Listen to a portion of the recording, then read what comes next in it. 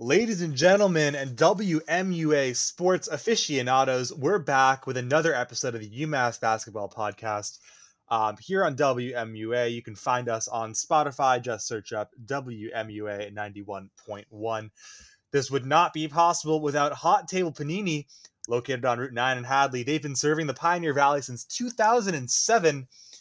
Customers can try out the new Cranberry Turkey Club, Pumpkin Bisque, or Harvest Salad for a limited time only. Along with the Hadley location, Hot Table has 7 other stores, including 2 in Springfield and 2 in Connecticut. Hot Table is open from 11 a.m. to 8 p.m. Monday through Saturday, not on Sundays, because on Sundays they rest. And they look forward to continuing their service of the Amherst community with specialty paninis hot off the press. More information is available at hottable.com. I'm a huge fan of the Swiss steak mushroom, but because I don't like Swiss cheese, I get it with mozzarella. But that is beside the point. We've got a whole lot to talk about today. UMass coming off of a simply terrible loss to George Mason in double overtime. I'm Nathan Strauss. I'm joined by Devin Dobick and Joey Aliberti. Guys, where do we even begin? Devin, why don't you take us away for a second just to bring us into our discussion of this game? Now, I don't want to kind of jump the gun here, and I don't want to make a hyperbole this early on, but on behalf of myself, I'll speak for myself. That was probably the worst basketball game I've ever watched. There's so many things, and again, don't want to jump the gun, so I won't start firing off my pages and pages of points that upset me last night. But yeah, simply put, worst basketball game I've ever watched. I'll let Joey kind of give his initial reaction before we get into the specifics. So I think you're not wrong at all by saying it's a very ugly basketball game, and I've never seen UMass Twitter so mad. Obviously, I've only been at UMass for a year and a half covering the sports, but UMass Twitter was very mad after last night's game, and reasonably so. But the one thing that really stood out to me in the midst of everything was that until the last 1.9 seconds of double overtime, the last time that George Mason had the outright lead was with 3 minutes and 36 seconds left in the first half. So I thought that was a very telling stat in a way, but I guess that's all I'll say for now. Yeah, I mean, let's just go through some of the basics of the game. For George Mason, his final score 93-92. Mason wins in double overtime, led by Jordan Miller, who dropped 26 points and 8 rebounds and 5 assists. He was definitely the best player on the court for most of the game. Tyler Kolek, a local-ish kid, went to St. George's in Rhode Island for high school and was the NEPSAC Class B Player of the Year. Last year, dropped 19 points, including 3 of 5 from 3. And some of those late shots were incredibly important to keep Mason alive. And then for UMass, underwhelming nights all around. Trey Mitchell dropped 23 points, but he only had 10 points going into, I think, the under 12 media timeout in the second half. 23 points and 8 rebounds is pretty much what you would expect from him. But 5 turnovers to lead the team is certainly leaves something to be desired. Noah Fernandes, I thought, was UMass's best player on the night. 19 points, 8 rebounds, 5 assists, 2 blocks and 1 steal on 7 of 11 from the field. 5 of 15 from the field, 7 of 11 from the free throw line. He was tied with Carl Pierre for the second team high with 19 points. But all in all, pretty ugly night. 10 of 30 from three-point range for the Minutemen, including some bailout threes. TJ Weeks, 1 for 9 from behind the arc. That's a far cry from what you would expect. And I think the big number that jumps off the board for me, 32 of 44 from the free throw line in a game that ended up being decided by 1 point, including Noah Fernandes, who was one of the nation's leading free throw shooters by percentage at 92% going into the game, missing 4 free throws. Couple of guys playing over 40 minutes for the Minutemen: Ronnie DeGray, Carl Pierre, Noah Fernandes, and Trey Mitchell. Guys, let's talk about, before we get to the overtime discussion and sort of focusing on the histrionics a little bit, what did you make of the first half? I, for one, thought it was a pretty slow and boring game. Not at all a sign of things to come. Yeah, well put. I mean, 28 points, and it was just turnover after turnover after turnover. Trey Mitchell, especially, I think he had, I want to say, 3 turnovers in the first half. It was an ugly first half all around for UMass. It was just, yeah, turnovers. I'm going to keep hitting that point because they couldn't get clean shots off. They were just, George Mason was turning it over just as much. I mean, they scored 25, I believe, in the first half. It was 28-25, I want to say. Yeah, But 28, yeah, 25. it was just an absolute, it looked like for lack of a better reference, it looked like a 5th grade CYO basketball game. It was just turnovers and bad shots, and I was so frustrated. And that's how I'm going to describe it. Yeah, I think ugly is the best word to describe that first half, especially when you look at the free throw percentages. I think in the first half, George Mason was somewhere in like the 40s for free throw percentage. They finished it at 61, which is still absurd in itself, just of how bad of a free throw shooting team they are and still being able to pull out the win. But in the first half as well, something I picked up on in comparison to the second half and overtime. George Mason's bigs and AJ Wilson and what's his name, Josh Oduro, were not in foul trouble, so they weren't in foul trouble. So Trey really just wasn't able to do anything. He'd get so many post pass and then just try to pass it out. A few resulting in turnovers early on, and obviously leading the team in 5. They have to, as in UMass, has to find a way to get Trey like good looks consistently, because I feel like with Brian and George Mason, they've done the same exact strategy, and it's kind of worked to an extent. The only time Trey in this game was really able to score is when those two guys were in foul trouble. Yeah, and I mean, talking about the foul trouble, Mason ended up having 5 players foul out. AJ Green only had 2 fouls going into the second half, and fouled out. Javon Green started the game for Mason. I'm not sure whether he was injured or what, but he only ended up playing 5 minutes all night.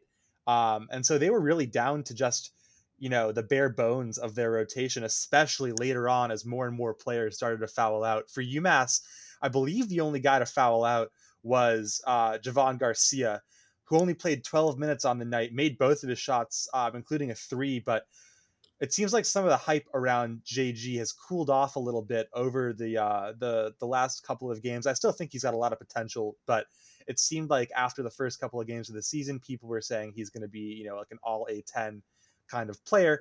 I think he still has a little bit of a ways to go before we can say that comfortably, but all in all, there were some real underwhelming performances as well. Mark Gasparini looked like he was having trouble catching some of the passes. Cairo McCrory, 10 minutes off the bench, didn't score once. Debaji Walker didn't hit any of his one shots. And so UMass was really playing a 6-man rotation for most of the night, consisting of Trey Mitchell, Noah Fernandez, Carl Pierre, who had a pretty good game, TJ Weeks, Ronnie DeGray, with a couple of other guys coming in off the bench. But this game really sort of heated up in intensity late in the second half. Again, the first half was pretty slow. We knew that. But UMass finally was able to get a little bit of separation. And I just want to bring up this chart that was posted on Twitter last night from ESPN about the win probability. UMass, aside from 2 brief segments of under 10 seconds in the first half, had a higher a win probability that was greater than 50% the entire night, including win percentages that were in the 90s. And yet, multiple times, Mason was able to battle back by hook or by crook to end up tying. And this game ended up going into double overtime. So I guess why don't we start off by talking about the officiating on the TJ Weeks call that ended up giving Mason 3 free throws very, very late on in the second half. I'll get the exact timestamp here. But they, it was 8 seconds left in the first half. UMass was up 3. They run Mason gets the inbounds play from their baseline. They run a little near side screen, and Tyler Kolek winds up open on the far side. Open on the near side corner. TJ Weeks, in my mind, is straight up and down. He doesn't even jump. He stays completely vertical, literally does everything that you could possibly ask of a defender, and yet still gets called for the foul that late in a game that had been full of ticky-tacky fouls all day long. What did you guys make of this call? Well, first of all, Nathan, you just said first half. I just want to make the simple correction. Second half, towards the end of the game, UMass up 3, and yes, that foul was called, giving George Mason 3 free throws to tie the game. He stuck his leg out. I was listening to Jay Burnham on the call, and he was like, yeah, he blatantly stuck his leg out. And TJ Weeks, I think they must have been looking at a landing foul or whatever, but I don't know, like landing or yeah, that TJ Weeks was in the landing area. I really was trying to rack my brain together and figure out why they would have made such a call, but especially that late in the game, as you emphasized, Nathan, but it doesn't make sense to me. And Jay Burnham was definitely in my boat, so I was happy that I wasn't the only one being like, why is this a foul? So yeah, I'd like to hear what Joey has to say. So I think this was probably the most notable part of this game, just for the fact of what McCall had to say after the fact. If you don't know already, McCall was saying how kind of putting the blame of his loss on the refs, and specifically because of this call. I don't think that's too fair for McCall to say, just because there was a lot of things that went wrong. I think they were up 8 with 1:20 left, and that, I don't know. I don't think it should have to come down to that in the end. You just have to be able to close that out. But at the same time, yeah, that's obviously not a great foul call, I would say, by the refs. I think that was more on the side of being clean. And I agree with McCall in the sense that it is not a great foul, but I disagree with him in saying that this game is on the refs, because there's so much more that your team could have done. I think, was the play before the one where Ronnie had that Hail Mary pass to Carl Pierre? And that was a very odd play call. Yeah. I don't know. I get what they were trying to do, and it's aggressive, but you just got to. That was 40 seconds before, so there were a few other baskets before that. I think UMass was up 2 or 3 possessions, and then they decided to just hand the ball right over to Mason under our hoop, or UMass's hoop. But So the context for that was UMass was up 5, 59-54 with 1:04 seconds left after Kolek had hit a 3, and Ronnie DeGray had the inbounds pass. Mason was pressing, as they should, down by 5 with a minute to go in the game. And they were looking for Trey Mitchell, I think, around half court on a little X cut, and they couldn't find it to him. And I think it was maybe Carl Pierre, maybe Noah Fernandez made this sort of, seam run, all the way up the court, and DeGray was trying to pick him out with a football style pass, and it ended up being overthrown, kind of similar to what you would expect from that situation in 2K, where they make it pretty much impossible for you to throw those full court passes, because it used to be so OP. You could just throw all the way up the court, but it ends up going right out of bounds. And of course, because it wasn't touched, Mason ends up with the ball back on the UMass baseline, which means that they didn't have to eat up any clock whatsoever. And Jordan Miller ended up getting an incredibly easy layup off of a backdoor cut off of that inbounds pass. So that was pretty brutal, because it ended up meaning that Mason scored 5 points in the span of, literally 2 seconds in game time. And then Javon Garcia got called for a foul off the ball, and or on the layup rather, and Mason ended up getting another point out of it. So, and then it seemed like right after that, Fernandez hit a jumper, and it seemed like UMass, up 4, 30 seconds to go, was going to be fine. But then Mason ran that great screen and roll, and Haidara had an easy layup to make it a 2-point game. And at that point, it sort of felt like, oh boy, here we go again.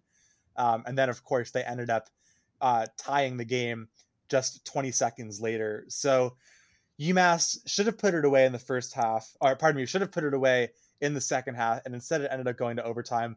We will break down those overtimes for you right after these quick PSAs. You're listening to the UMass Basketball Show on WMUA. Hot Table Panini, located on Route 9 in Hadley, is just a few miles away from the UMass campus. Hot Table specializes in a variety of grilled panini sandwiches and also offers a selection of soups and salads. For over a decade, Hot Table has been serving paninis for customers all across the Pioneer Valley. Customers can order in-store or by using the Hot Table app to order for delivery. Their menu, store locations, and phone number can be found at hottable.com. The Center for Women and Community offers a variety of trainings and workshops on topics such as salary negotiation, healthy relationships, sexual and relationship violence advocacy, crisis hotline work, and how to support survivors. Organizations that are interested in the CWC's community education services can call their main line at 413-545-0883. That's 413-545-0883. CWC serves people of all genders in Hampshire County. Thanks for tuning in, guys. Welcome back to the UMass Basketball Show here on WMUA. A reminder that this show is brought to you by Hot Table, but also by Delivery Express. Delivery Express has been serving the Five College area community since 1990. Customers can order from 85-plus restaurants located throughout the Pioneer Valley through their offices in Amherst, Northampton, and Springfield. More information can be found at deliveryexpress.com or by calling 413-549-0077. I used Delivery Express a couple of weeks ago. My uncle actually got me a Delivery Express gift card for Hanukkah. I've been putting it to good use as I've been out here in the Amherst area, living it up. Definitely a great service. Would thoroughly recommend. We're back here. Nathan Strauss with Devin Dovick and Joey Aliberti breaking down UMass's double overtime loss to George Mason. So I think it's about time we talk about the overtimes here because UMass ended up being up 7 in overtime, number 1, 71-64. Mm-hmm. Where did it go wrong, do you think, for UMass? Yeah, so Nathan, just before I get going on the overtime here, I want to just make a point that I kind of wish I included about the second half is UMass, starting the second half, I believe they scored 12 points in under 3 minutes to start the second half. And then they scored, I believe, between 10 and 12 points throughout the next 12 minutes. So when you said they should have put that game away in the second half, they 100% could have. They started off hot. I believe they had a 9-point lead, largest of the game, and they were unable to just keep their pedal to the metal. And then, just one last thing on the inbound play is that Ronnie DeGray pass was off of a timeout. So, they could have drawn up a play. This wasn't just something on the fly. This was a drawn-up play, and I think that's where McCall blaming the refs is wrong because there were plenty of mistakes made in his department. But shifting gears now to overtime, UMass, Nathan, I going back to that ESPN chart, that was, the win percentage that UMass should have had. They were up, I believe, 7 in both overtimes and were unable to close out, which is just abysmal. I mean, it was just kind of heartbreaking to watch. I'm sitting there, they gained a 7-point lead. I'm like, all right, they're gonna, this is gonna be a game where there's a lot to take away, but at least they'll get the win, 2-0 in conference play. And I definitely spoke too soon. And watching the rest of that, I don't want to steal too many other points, but yeah, I'll let Joey go ahead and. I want to bring up the end of regulation. With 4 seconds left, UMass calls a timeout and has an inbound play to be able to score when the game's tied. And their play choice was to give it to Trey at the top of the key, who then dribbles behind his back and loses the ball, and they don't get a shot up. When you're Matt McCall, I feel like that's the spot of anywhere where you really make your money, in the sense that if you call up a really good play and just execute and win the game with 4 seconds, that's obviously huge for a team and just shows how smart of a coach you are, and just being able to outsmart George Mason. But they didn't even get a shot up. It'd be different if they got a good look and they missed, but they just it felt like a really odd play call, if it was even that exact play call, or the guys on the floor just said whatever, we're gonna kind of just do this and see what happens, which I kind of doubt. But also going into overtime, before I kind of give crap to UMass, I want to say Jamal Hartwell and Tyler Kolek deserve a lot of credit. And hats off to them for, I think, making 3 threes in the final 2 minutes and 15 seconds of the game. Jamal Hartwell's coming within the final 50 seconds. Jamal Hartwell was extremely clutch in these 2 overtimes, and I think we'll talk a little bit more about him going forward. But he was cold-blooded for this George Mason team in overtimes, being able to just keep surging them back in. And he's kind of the reason that they were able to stay in the game. But obviously, on the UMass side, many mistakes were made going forward. And I think that kind of all caught up into itself at the end when they had no timeouts, and Noah just tried going coast to coast without passing the ball and took a very heavily contested layup that had no shot of going in to send it to double overtime.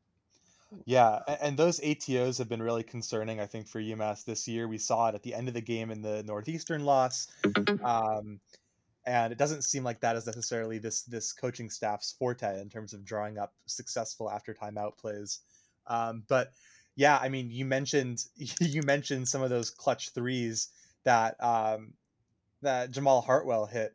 This man is a 26% career 3-point shooter. He went 4 of 5 from deep yesterday, including 2 like heavily contested deep threes. So I do think that there is the optimist in me says that there is an element of bad luck for UMass in this game, where Mason had to hit these crazy shots and go on a crazy run, and they did. And I guess credit to them. But on the other hand, it would have been so easy to just, coach Mason out of the game, which I guess is the next thing we should talk about. Multiple times in this game, UMass was up 3 with, under 30 seconds to go. Conventional wisdom says that you foul when you're up 3 and put Mason at the line. And I think this point is furthered by the fact that going into last night, Mason was the 9th worst free throw shooting team in the entire country at 58.5% from the line, which is truly terrible. Like, that puts them at 321st out of 327. It's like, that's like a truly abysmal number. And especially as their roster got thinner and thinner with the players who fouled out. Why did UMass not foul? Is that defensible to you guys? I was just like, yeah, Nathan, I was reading your tweets the other night, and yeah, I was like, I'm not a huge Twitter guy, but what you said I felt needed to be retweeted. There was bad coaching decisions throughout. Like, Matt McCall blamed the refs, and I didn't know that. I was unable to attend media. I was got caught up in something else after the game. But yeah, it's really frustrating that I learned that McCall's kind of pinning a little bit of the loss on the refs. Okay, there was a few bad calls, but when you look at all the chances he had to close out the game, and he just swung and missed at all of them, it's frustrating. I mean, well, I'll go back. I'm just going to recap and list off all the ways. The Ronnie DeGray pass, that was off a timeout. They could have drained the shot clock. I think there was like around a minute left, and instead of taking 30 seconds off the shot clock or going to the line, they went for a Hail Mary pass, gave George Mason the ball with, I think, 1 second less on the clock than when they had it out of bounds. There's a great reason. Not fouling, as you said, Nathan, the 9th worst free throw shooting team in the country. When you're up 3, that's just a no-brainer. And then, as Joey kind of touched on, the Noah Fernandez contested layup is the best play you can draw. I mean, when you need a sure bucket, at least a clean look. And then Trey Mitchell, you're giving him the ball at the top of the key. He hasn't looked like himself the entire game. And you're letting him have a chance to, try and ISO and go to the rack when George Mason's game plan is to lock him down, and they executed that to perfection, forcing a turnover. I mean, I'm sure more will pop in my head. But yeah, Matt McCall made a lot of questionable coaching decisions when he for sure could have closed out the game. Yeah, I'm just kind of shocked at how he's definitely on the hot seat. Oh, so when McCall was asked about not fouling before, or after the game, I should say, sorry, he was saying how he discussed it with his coaching staff, and he just felt that there was too much time. I think it was 14 seconds or so, that he just decided that he'll play on without fouling because so much can happen in those 14 seconds. But that's not saying I agree with the call. I'm just trying to give say McCall's side of the story from where he came from, but it's definitely not the right call. And yeah, Joey, to that point, if they missed the 3-point shot, we'd probably be having a different conversation. But in hindsight's 2020, and based on Mason being a terrible free throw shooting team, it seems like it should have been a no-brainer. But again, if they missed the 3-pointer, then maybe we'd kind of be laying off a bit. But unfortunately, George Mason, they executed to perfection, and here we are. And also, late in this first overtime, Noah missed another free throw, one of his 4. Like Nathan was saying before, 92%, and he missed. And it's not that he missed 4 free throws; it's just the timing of when he missed them, which is really brutal. Because if he makes that free throw, then that puts UMass up 4. I think it is, or maybe I think at that time late in the game, it would have put UMass up 4, and obviously that'd be the game. But yeah, I don't know. Just an odd end to overtime. Yeah, so definitely that was pretty bad, I would say. And coaching wise, look, I really like Coach McCall. Like, as a person, he's a very kind person. He always takes the time to answer our questions. But at the same time, I kind of, I sympathize with a lot of the frustration of UMass fans on Twitter who are making themselves heard, because I tweeted this out last night. This is a stat that I've sort of been loosely tracking on my own since the Yale loss in overtime last year.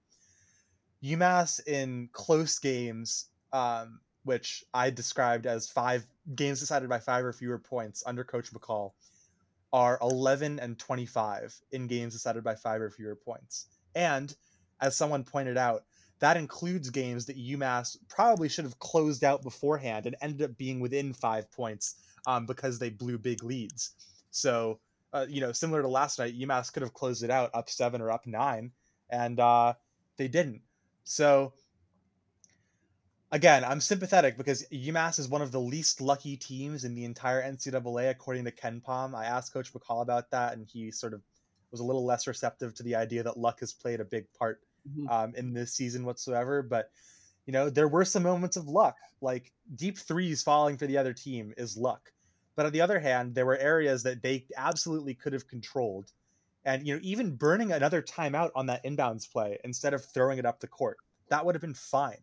And I think there's a reason that this loss feels particularly bad. And I think it's because it is probably the worst loss that UMass has had in a long, long time. Especially under Matt McCall. Especially under Coach McCall. And I think that the seat is gradually heating up for Coach McCall, especially with, a potential replacement already, seemingly already existing.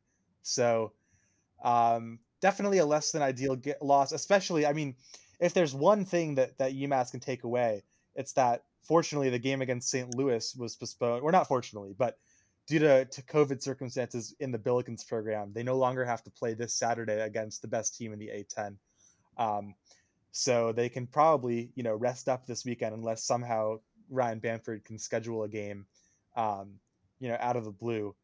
But UMass has some really big questions to answer because there was so much hype around this program that seems to have dissipated in the course of 3 consecutive games. Yeah. I also want to add really quick. Sorry, Devin. Go ahead. I think what makes this loss even more hurtful for UMass fans is the fact that it's piggybacking right off of the Bryant loss, which is a game where McCall and the players just didn't seem as prepared as possible. And I think just getting outcoached basically in 2 straight games is unideal. And it's to 2 teams that you should most certainly beat. I think the spread was 9.5 for Bryant, and it was 4.5 for George Mason. So, and also UMass has been the odds-on favorite to win every single game that it's taken a part of this year, and they're 2-3. So that's not a good sign. And yeah, I'll let you talk. I'm just looking over numbers here, and kind of like me and Joey broke down the Bryant game. There's just so many points left in just bad situation and bad decision making. UMass was 25 of 65 from the field, Bryant 32 of 68. And then 3-pointers, UMass 10 of 30. They missed 23-point shots, 8 of which were missed by TJ Weeks, who shot 50% in his limited time last year. And then Bryant 7 of 16. They heated up. I believe they started 1 of 8 from 3.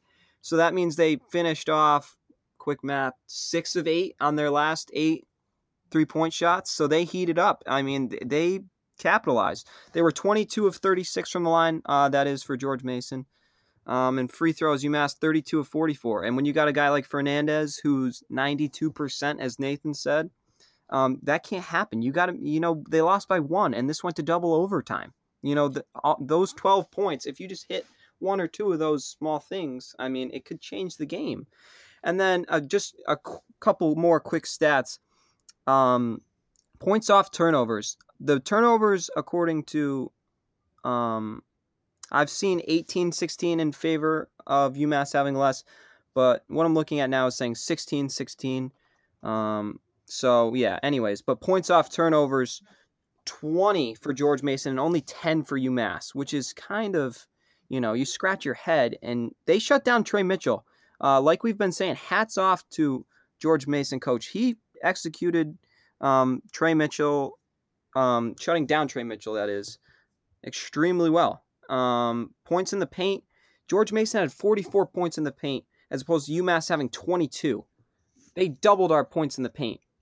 Or UMass's points in the paint, excuse me. But yeah, it's just, I don't know. Just looking at these numbers over and over again, it's kind of just, haunting me, if you will, because of all the opportunities that UMass had to win the game or change the game or, it just, George Mason executed their game plan. They kept regulation. I believe it was, I'm forgetting now. I think it was around 60, which they said they wanted to do during the game. And yeah, they shut UMass down. And, neither team wanted to win, but George Mason definitely took advantage of UMass's many mistakes and were able to hang on. Yeah, and I think Jordan Miller is someone that we slightly talked about, but he was just so impactful in the sense that I don't know why they have him coming off the bench. I feel like that's a little odd just because he's their best player.